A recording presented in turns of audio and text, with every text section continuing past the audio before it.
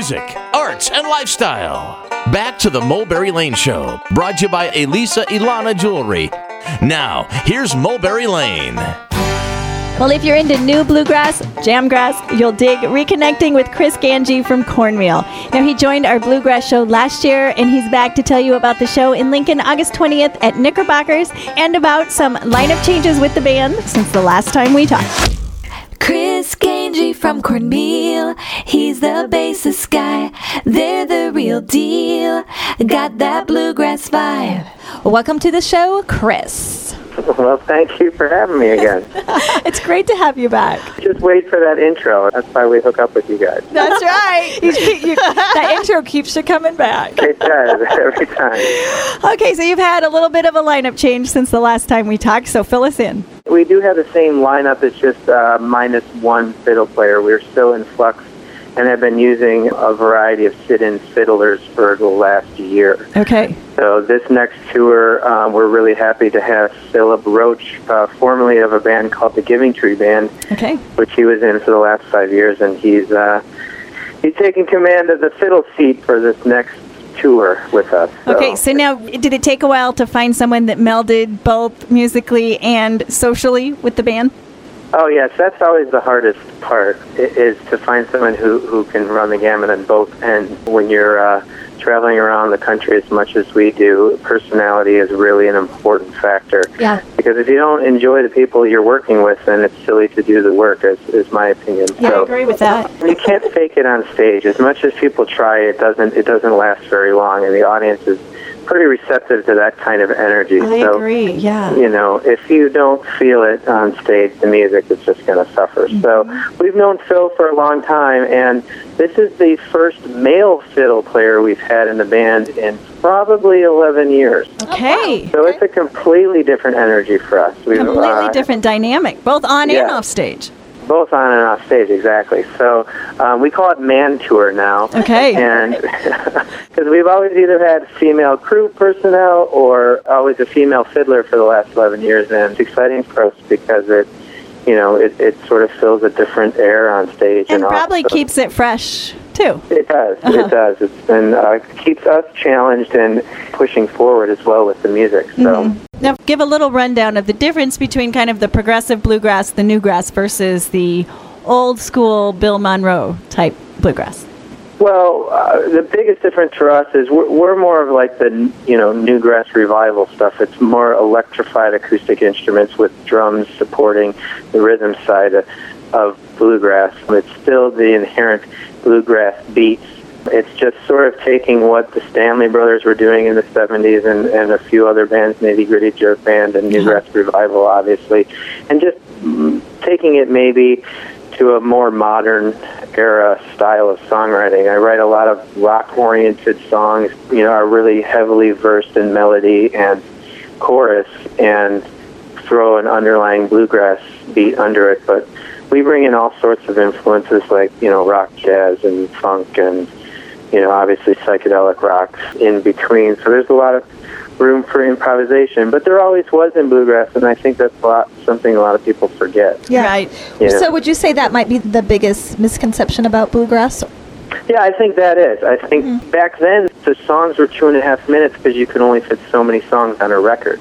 But in the studio, those guys were jamming for hours on end and taking, rounds while everyone was picking solos, improvising. So it's something that a lot of people forget, that just because the recorded studio material was so short doesn't mean that that's not what was exercised in the practice room and sometimes on stage. I see. Do you ever bring in non-bluegrass instruments? Oh, yeah, it's funny you ask, because we just had a saxophone the other day. Okay. Sitting in with us on stage. Yeah, we've brought in a lot of different things, percussionists and, horn sections. And, when you're on the road, you become this kind of kinfolk with so many other bands, especially in the festival season, that you come to know and love and respect as musicians. So it's always a good opportunity to have people sit in with you. So I think that's what actually drives a lot of the music forward and kind of gets it away from this homogenized, genre. Yes. It's bands that are, willing to go, what would a saxophone sound like, here? So now, is that something that happens organically as you guys are all, playing the different festivals together? Does somebody just come up on stage and start playing, or is it by invitation? It's sort of both. It's a lot of, we got to a festival and realized there's a horn player we know over there. Hey, that would be cool. Have them come up for a song, and, they'll do a solo. So, yeah, a lot of it is, it's not just people bum rushing the stage with glockenspiel and, flutes and accordions. But as you kind of are in the same scene, you just, run into the same people over and over again.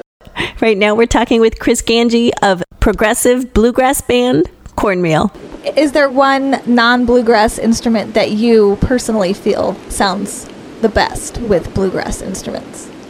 So I guess off the top of my head, since we do it that way, yes, drums would probably be the biggest. Okay. But, when it comes to a traditionalist, once they see a drum kit on stage, it's sort of when everyone gets up to their chairs and slowly saunters away. Yeah. At least they did for the first about 5 or 6 years we were doing it.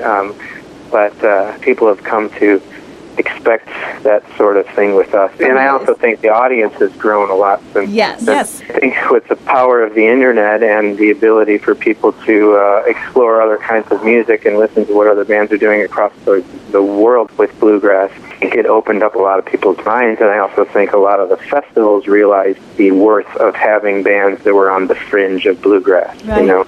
Were you ever tempted to put the drum kit away? It was frustrating for a little while. Yeah. Because it's difficult when you're putting it all out there and people are walking away a little, and puffing a little bit. Right, like you're insulting them. Yes, almost. So, yeah. And we've had a few people, it wasn't too many. Yeah. We've been very fortunate in our career that we've had a lot of support from the community. We also have shied away from the super, super traditional. Yeah. How does, the bluegrass or the festivals, how do they feel about, if there were a country band on? Is that frowned upon, or is that embraced? Or do they have to be country/bluegrass? Yeah, I think still it has to be a little country/bluegrass. We play a little country, play a little rock and roll, we play a little bluegrass. We won't go into a completely sit-down bluegrass event and play all our psychedelic rock stuff. We'll tailor a lot of that stuff to our audience. Where you can push the boundaries. We do, place. right. Yeah. Yeah. And I think that as an artist, that's just something you grow to learn to do. Instinctually. If your repertoire supports it, it has to support the various genres. So, and it's something that over the 15 years of Cornmeal, we've really touched upon a lot of different music. So, we can always go back and play the, traditional, the Rolling in My Sweet Baby's Arms and all that old Bill Monroe stuff. Is that what you learned early on? Yeah, it was all Stanley Brothers and Bill Monroe and the Louvin Brothers. What do you prefer most? I love acoustic music. It's why I started playing bluegrass music. The challenge of controlling an acoustic instrument in certain environments was always fascinating to me. Whether I would say I prefer it or not is a little different. I think we do what we do because we like all of it so much, and I think we would get bored of one. We're sort of like an a band of ADD adults. I get that. And what can people expect on August 20th when Cornmeal comes to Cornhusker Country? Well, that's very fitting, I guess. To tell you the truth, honestly, Nebraska, we have some of our best shows ever, and I don't know why. Maybe it's the Cornhuskers. That's the corn thing. It's got to be, right? Yes, it is. I will just say we always have just such a high, energetic crowd. You're going to have to do your live DVD from Nebraska. Yes, exactly. See, that's a good point, yeah. So, I think we can just expect a really good rocking time. So. Well, next time you pass through, you got to check in with us. I will, always. Chris. We need a new song for next time. We'll work on it. Challenge you guys. Okay. We will. Okay, Chris. Okay. Have a good show. Okay, thank you guys so much. Take care. Appreciate what you do. All right. Chris Gangi of the band Cornmeal. Catch them this week, August 20th at Knickerbockers in Lincoln. Hey, stick with us over the break. Just a couple of minutes. It's the top of our second hour here on the Mulberry Lane Show. Lots more music coming at you with local natives and bells and whistles. And right now you can journey to break with Cornmeal.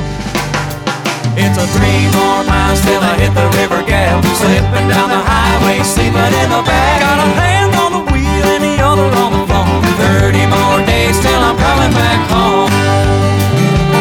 Now when I was young, my papa said, son, don't waste your life waiting for your time to come. The world out there is big and round, and if you want to find your destiny, you gotta shake it down.